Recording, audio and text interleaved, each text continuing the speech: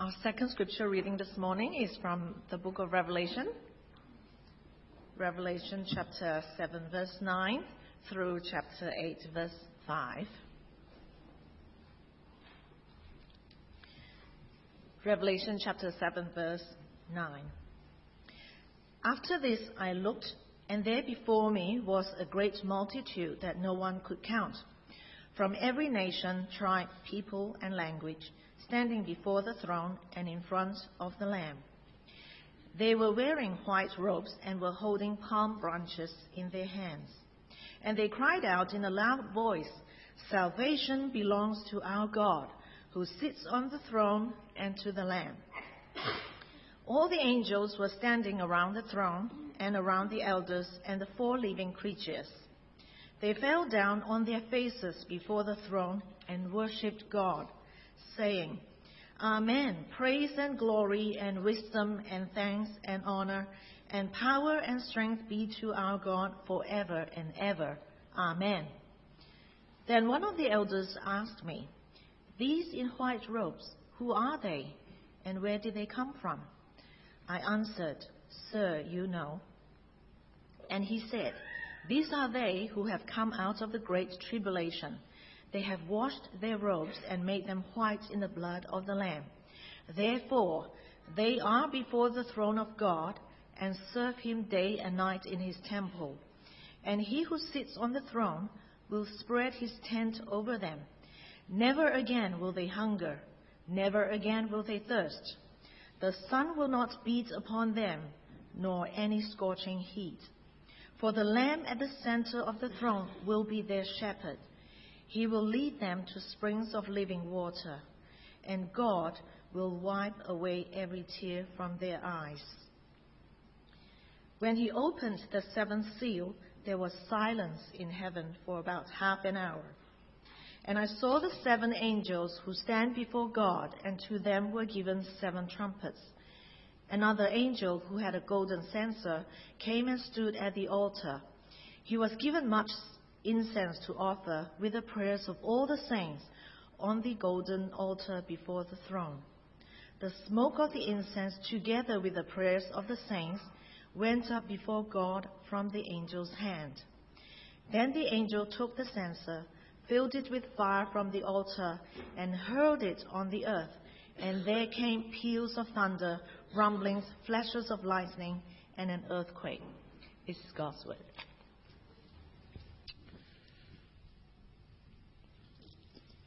Thank you, Amanda, for reading that passage for us this morning. Well, let's pray. Heavenly Father, we thank you for your word. We pray that you give us understanding of this word, that you help us, Lord, to apply it in our lives. In Jesus' name, amen.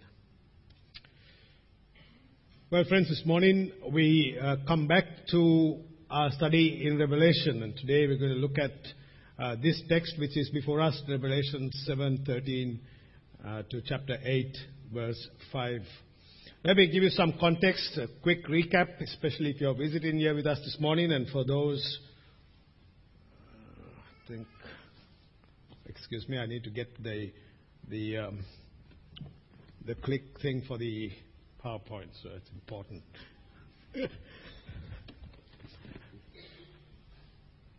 And for those who are here with us this morning, if you're visiting with us, let me just refer to what we've been working through in the book of Revelation. As we've noted, that there are 7 seals mentioned in the book of Revelation. Some of you, I understand, are studying the book of Revelation in BSF.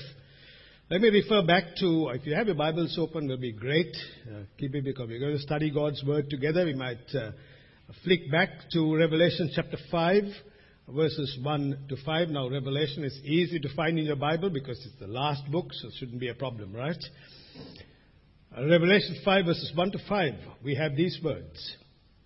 "Then I saw in the right hand of him who sat on the throne a scroll with writing on both sides and sealed with 7 seals. And I saw a mighty angel proclaiming in a loud voice, 'Who is worthy to break the seals and open the scroll?' But no one in heaven or on earth or under the earth could open the scroll, or even look inside it. I wept and wept because no one was found who was worthy to open the scroll or look inside. Then one of the elders said to me, "Do not weep. See, the Lion of the tribe of Judah, the Root of David, has triumphed. He is able to open the scroll and its 7 seals." Very clear, precise statement.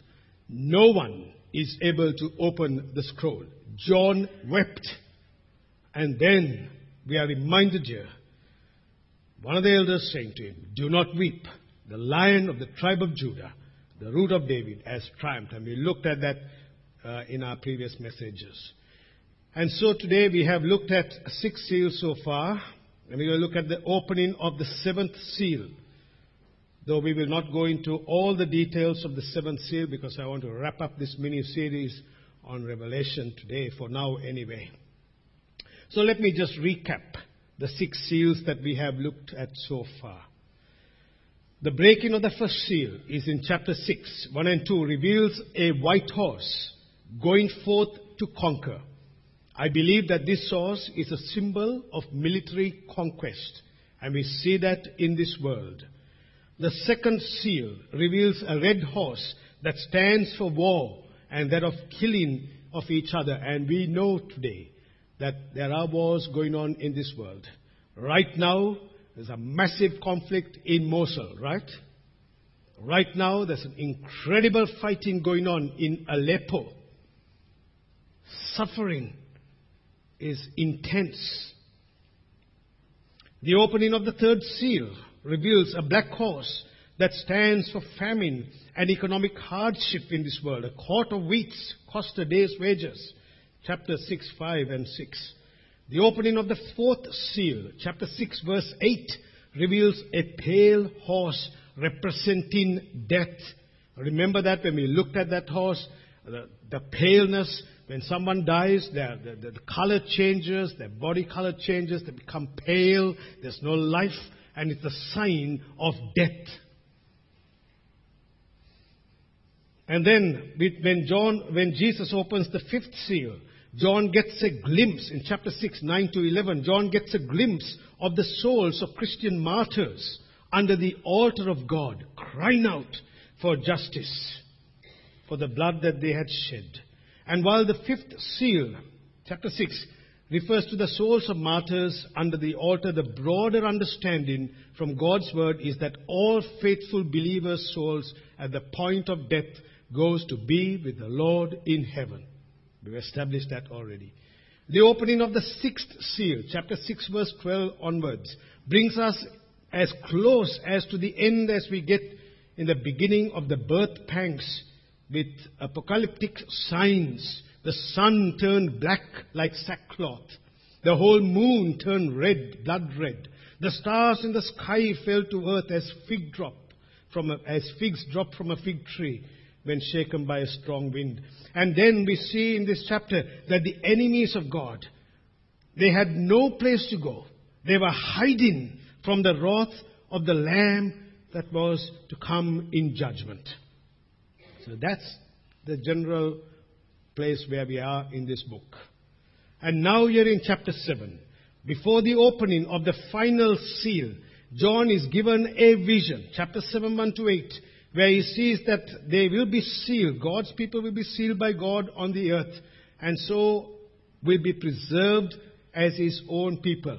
And so we had this number of 144,000 mentioned. Just last week we were away, as you know, and we had friends. We met up in Lawn, and in the course of our discussion over lunch, this guy said to me, "So Chris, tell me, is it only 144,000 that's going to be in heaven? What's the purpose for all of us then?" And I said, "No," right? And we established that last time. The 144,000 does not mean only 144,000 are going to be in heaven, but it is a number symbolic of a vast multitude of people. It's the Jehovah's Witnesses who would go with the 144,000, not us. And so we have this remarkable scene in chapter 7, 11 to 12, where the angels were standing around the throne and around the elders and the 4 living creatures, And they fell on their faces before the throne, and they worshipped God, saying, Amen, blessing, glory, wisdom, thanksgiving, honor, and power, and might be to our God forever and ever. The Greek word there is that they prostrated themselves, and they worshipped joyfully, saying, praise, glory, wisdom, thanks, honor, power, strength. 7 items mentioned there. Completeness in worship, a comprehensive praise to our God. So that's where we are at today, where we've come so far. And so for this morning, we're going to look at these points. The security that we have in our text here, the satisfaction and the silence. All right? Let's look at the security that we see here. Verses 13 and 14 in your Bibles. Then one of the elders addressed me, saying, Who are these clothed in white robes, and from where have they come? I said to him, Sir, you know. And he said to me, These are the ones coming out of the great tribulation. They have washed their robes and made them white in the blood of the Lamb. A lot of material there, friends, in our text this morning, so please keep your Bibles open to that passage. Yet again, an elder comes and he asks the question, Who are these? Elders are very good at asking questions, right? To all elders here this morning. And if you're not an elder as well, you can join and say, Who are these people? And so this elder comes up and says to John, Who are these people? Who is this multitude? Where are these people from? How did John respond to this question, friends? John responded by throwing the question back to the elder. Isn't that a good strategy?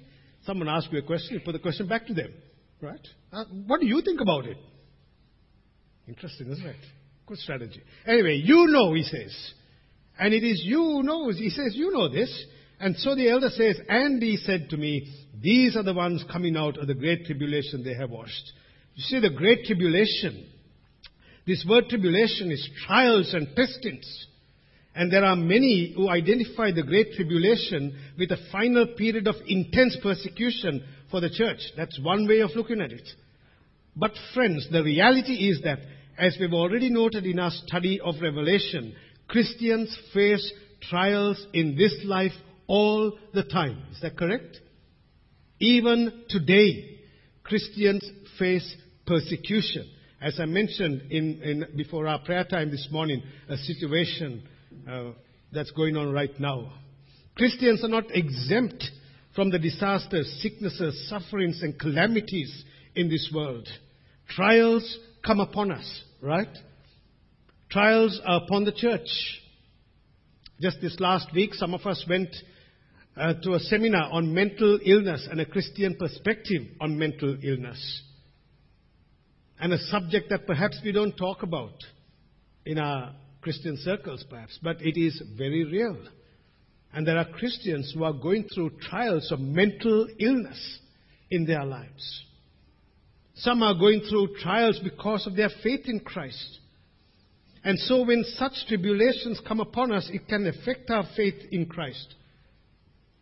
But we know, friends, that in Jesus, we find our security in Him. Even in the midst of these trials, as Paul says in 2 Timothy chapter 3 verse 1, that these are the last days, and in the last days there will be times of difficulties. And what are the last days? The last days are now, current.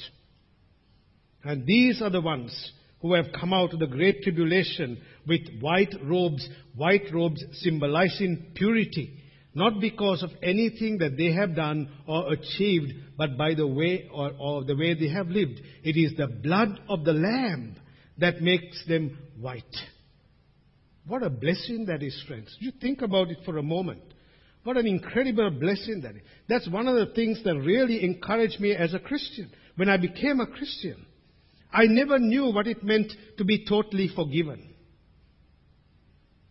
And I would go and stand and offer everything at altars, kiss statues, and felt really good. And I would wear white, the full Sri Lankan sarong and the white shirt. Maybe I should wear a sarong one day here. It's the full garment of white, a sign of purity.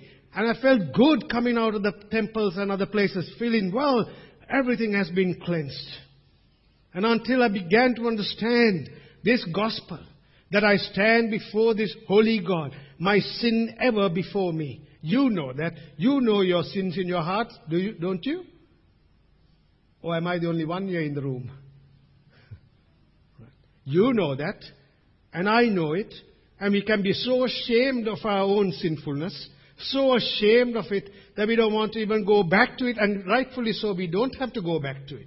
Because our Savior has taken all that muck, all that filthiness, and He has washed us with His blood, so to speak, and He has cleansed us, and He has forgiven us, and He has made us white in purity of Christ, so that we stand before this God in the righteousness of our Savior Jesus. Oh, my dear friends, that to me is beyond my human comprehension. I cannot work it out in my heart. I cannot work it out in my mind. All I say is, God, I just want to thank you. That's it. That's it. You see the incredible implications of it. All your sin nailed to the cross. All your guilt. Now, guilt is good because guilt, there is such a thing as good guilt. It should turn us to remorse. But all our guilt that brings us down and breaks you and crushes you and makes you feel so a miserable rat, as it were, has taken by the cross, washed by the blood, set free by Jesus, given a white robe to wear, and God saying, this is my child, this is my daughter, this is my son, my Savior has died for him, and I have made him white and pure in the blood of my Son Jesus. Wow, liberating is that. Don't you find it? Is it not liberating to you this morning? Does it not give to us the joy of our salvation, friends? You tell me, yes or no? Yes. That's it. Yes. What a blessing that is. Whenever the gospel of salvation is preached, we must preach the cross and we must preach grace. Grace and the cross goes together so that you don't leave this place feeling totally miserable and fallen and broken, but rather you go from this place rejoicing this Sunday that Jesus has put a white robe on you. What a blessing. What a blessing is that. You see, all our ministry, all our life, this church's ministry, your service for Christ must be motivated by what God has done for you, correct? I don't need to go and say to you, oh, can you do this, or can you serve here, or can you serve this, or why are you not serving, why are you not getting involved in ministry? You need to ask yourself that question. You need to ask yourself, how can I respond to the God who has given me white robes for me to stand before Him? How can I serve my God? Is that not the question you should be asking? Don't let your pastors come around, or your elders, or your team leaders. You ask yourself the question. I am here today, on this day, on Sunday, in October 2016. God has given me life to live. How do I serve my God? How do I respond to the white robes that He has given me? You ask yourself that question. Because then, that is grace that's moving you to serve Him. Right? I often ask myself, I talk to John as well, I wonder what I would do if I'm not a minister. Would I still be serving Christ with the same passion? I would. It doesn't change at all. It should not change at all. I will not have a pulpit ministry to preach from every Sunday. But it shouldn't change. It should not change. I should be serving Christ, whether I'm a minister or not, the same way that I would do because of His grace. So here we see that. What we see here is that God's people are safe. There is a security that they will be safe with the Lord for all eternity because they have white robes. They have been saved by the blood of Jesus on the cross. And so their eternal security is confirmed. I was speaking to a lady this past week. I go there and pick up food for my parents on a regular basis. They are nice rice and curries, by the way. And sometimes I'm tempted to keep a packet for myself. I shouldn't do that, should I? Anyway, the point is, I said to this lady, she said, oh, I'm working. I was talking to her in Sinhalese. And she said to me, I will die in this place because I'm working. I said to her, man, don't die in this place just like that. You need to know who Jesus is in your life. And I said, she has some understanding of the faith. I said, don't let a hearse take you to church. Right? That you drop dead there. But rather start worshipping Christ. And so we got engaged in this conversation. And hopefully through this curry ministry, there will be a gospel opening. You never know where curries can take you to, friends. That's the bottom line, you see. Now, look at this further in verses 15 to 17. See, it's almost like a hymn here, 15 to 17, in your Bibles. Therefore they are before the throne of God, and serve him day and night in his temple. And he who sits on the throne will shelter them with his presence. They shall hunger no more, neither thirst any more. The sun shall not strike them, nor any scorching heat. For the Lamb is in the midst of the throne, will be their shepherd. And he will guide them to springs of living water. And God will wipe away every tear from their eyes. See, notice, friends, that they're before the throne of God. And that they serve him in his temple. Now we know that there is no temple as such in heaven, right?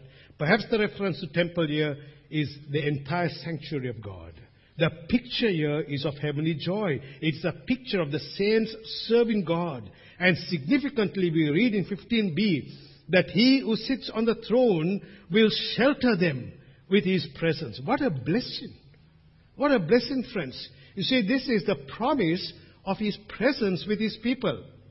I refer to the Old Testament. I will make my dwelling among you, and my soul shall not abhor you. I will walk among you, and will be your God, and you shall be my people. You see, what a glorious promise being fulfilled. What a glorious prospect to look forward to. Nothing can separate us. Nothing from his love and his presence in our lives. And you might ask me today, where is God's presence in my life today? Right? Good question.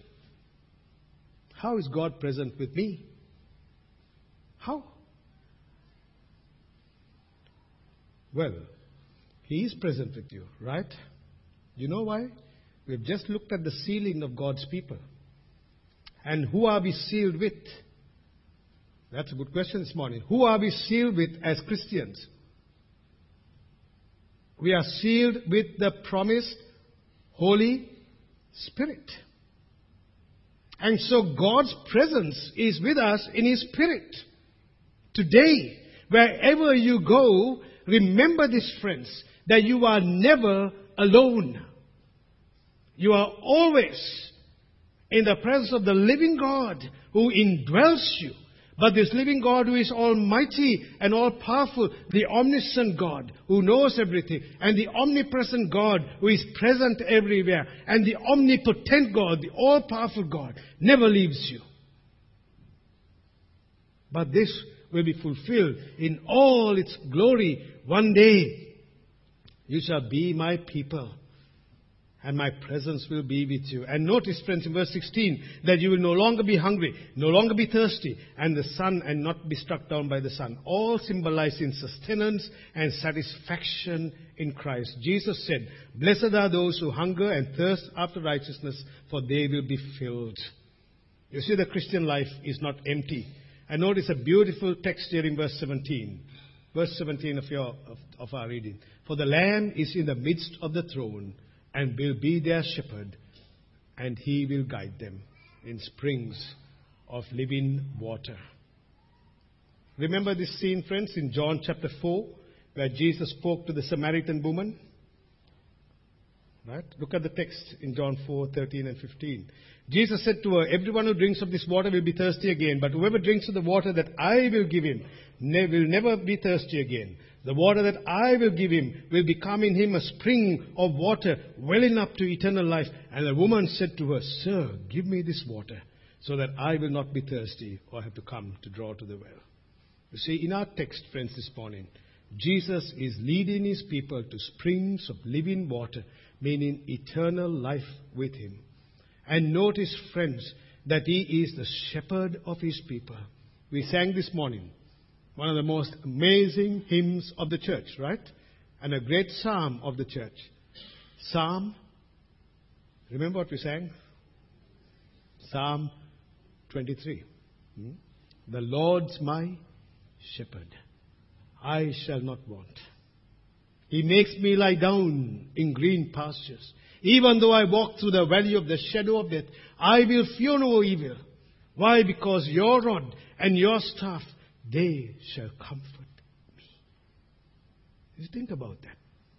Even when you walk through the valley of the shadow of death, and we don't know the valley of the shadow of death that you and I will face, but we know that death will come our way. That's for certain, correct? Unless Christ comes before that. And even when we are in the valley of that moment of death, there could be 200 people standing around you, friends. But you and I will have to face death all by ourselves at the end of the day. And there's the Savior standing there, the shepherd who will usher us into eternity. That's the blessing. This shepherd. You know, I was preparing this text and I thought, how amazing is this? You know, God spoke of the shepherd in the Old Testament. Jesus speaks, we read in John chapter 10 this morning, of the good shepherd who lays down his life. And now, John is given in this vision, the risen shepherd of his people. He never ceases to be the shepherd of you. How good is that? How wonderful is that? So notice here, friends.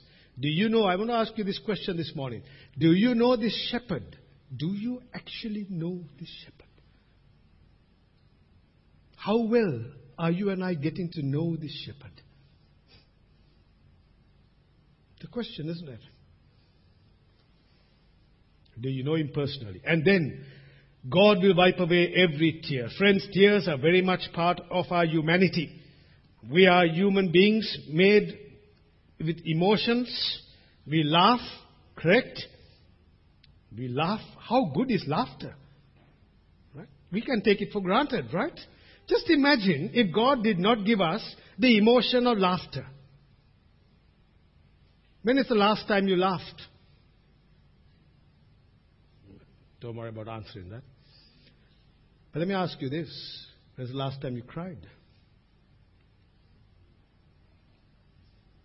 Now, tears can come upon us. Times when we are lonely. You lost a loved one. You're a widow or widower. You know, I'll never forget a situation where I had to do a funeral once. And the coffin was opened. And there was the viewing by the family. When I was in the back room, I just viewed the body. I went in the back room. I was getting ready for the service. And I heard loud sobs coming from a man. And he was weeping, crying, because his wife had passed away. And that moment, when the coffin was opened, I heard these screams.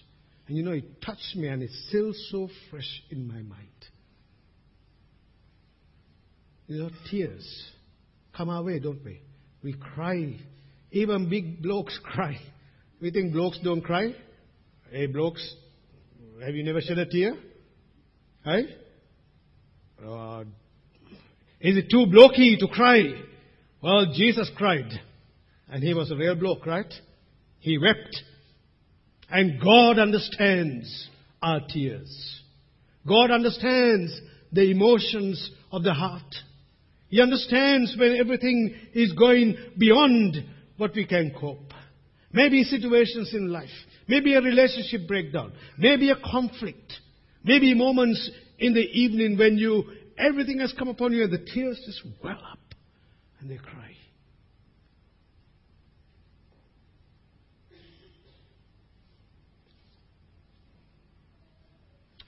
God will wipe away every tear. He does it now in a gracious way, but a day is coming. As Revelation 21:4 says, He will wipe away every tear from their eyes, and death shall be no more. Neither shall there be mourning or crying, nor pain any more, for the former things have passed away. What a great shepherd that you have, friends, right? Yes? And a shepherd wipes away tears because he knows you and he has laid his life for you and for me. That's the shepherd. The one who has loved you from all eternity. And so one day, friends, there will be no more tears. Thank the Lord for that, right? Yes? One day, no more tears. No more tissues needed to wipe away our tears. No more handkerchiefs needed to wipe the tears. Going, like the auctioneer says, going, gone. Not an auction, but I'm sorry about tears. Gone forever. And then we see the silence in heaven. We see a silence here. Have a look at your text. Chapter 8, 1 to 5. When the Lamb opened the seventh seal, you would expect that there would be things happening here. Notice, friends, there was silence in heaven for about half an hour. And then I saw the seven angels who stand before God, and the seven trumpets were given to them. And another angel came and stood at the altar with a golden censer, and he was given much incense to offer with the prayers of all the saints on the golden altar before the throne. And the smoke of the incense, verse 4, with the prayers of the saints rose before God from the hand of the angel. And then the angel took the censer and filled it with fire from the altar and threw it onto the earth. And there were peals of thunder, rumblings, flashes of lightning, and an earthquake. What a remarkable moment. Silence in heaven. We read this morning, be still and know that I am God. Psalm 46. And now, a solemn moment takes place in heaven. Silence in heaven for about half an hour. We don't know that period of time. What's going on here, friends? What is going on here? How are we to understand this silence in heaven? I think it is helpful for us to go back to the Old Testament. By the way, may I say this? This passage has so much of the Old Testament in it, right? So for those who say they don't accept the Old Testament, they only believe they are New Testament Christians, let me tell you this. You will never be able to understand the New Testament apart from the Old. Because it is here. And look at this text, friends, in Zechariah chapter 2, verse 13. Be still, all flesh, before the Lord, for he has roused himself from his holy dwelling. Or take Habakkuk chapter 2, verse 20. But the Lord is in his holy temple. Let all the earth keep silence before him. That is our God. You see what is going on here, friends? All of heaven is struck into silence in awe of who God is. All heaven is struck into silence in awe as God is about to launch judgment on the people. As you see in this text here, they are struck by the awesomeness of God. I want to ask you a question this morning. How do you see God today? Do you see him as the awesome God? What is your view of God? Silence, majesty, splendor, awe, reverence. You see, sometimes we've lost that concept, haven't we? Of the reverence of God. Is that correct? Or am I alone in thinking that? We have lost the concept of the reverence of who God is. And here heaven stands in silence.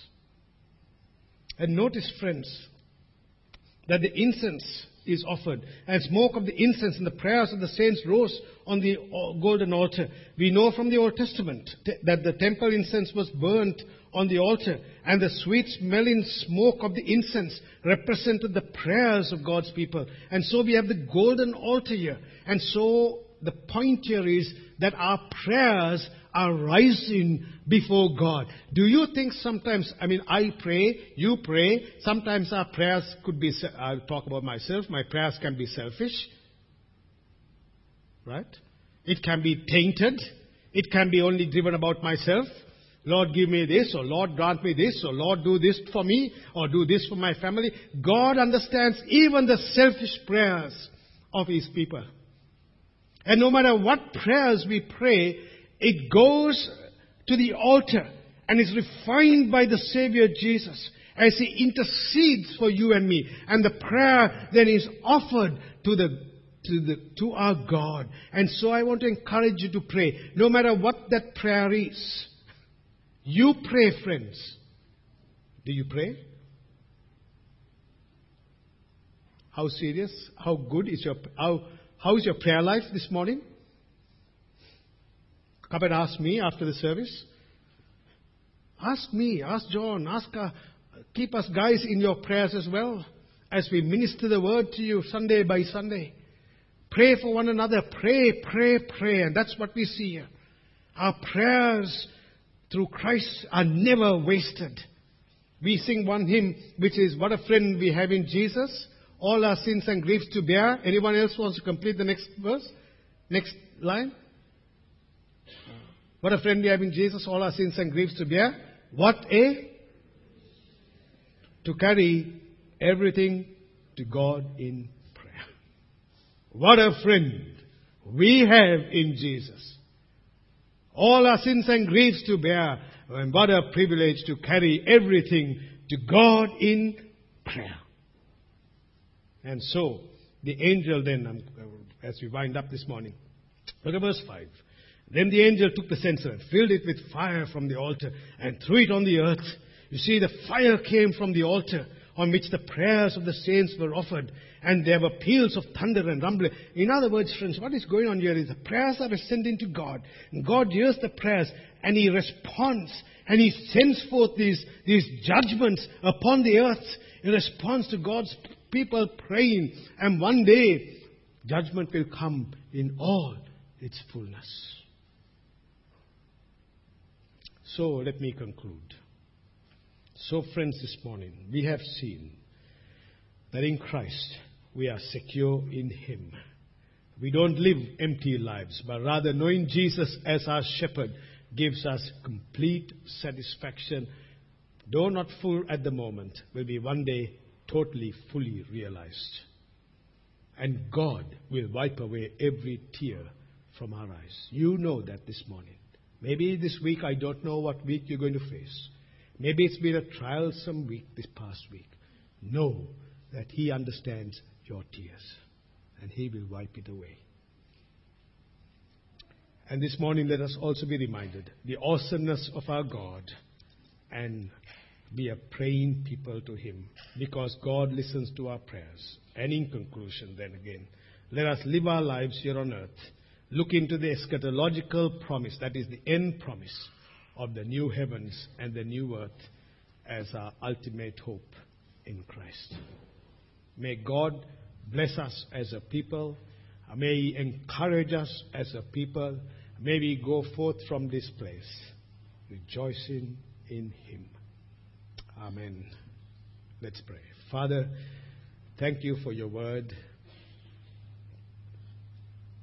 Thank You for Your precious people here this morning. And Lord, make us strong in Christ.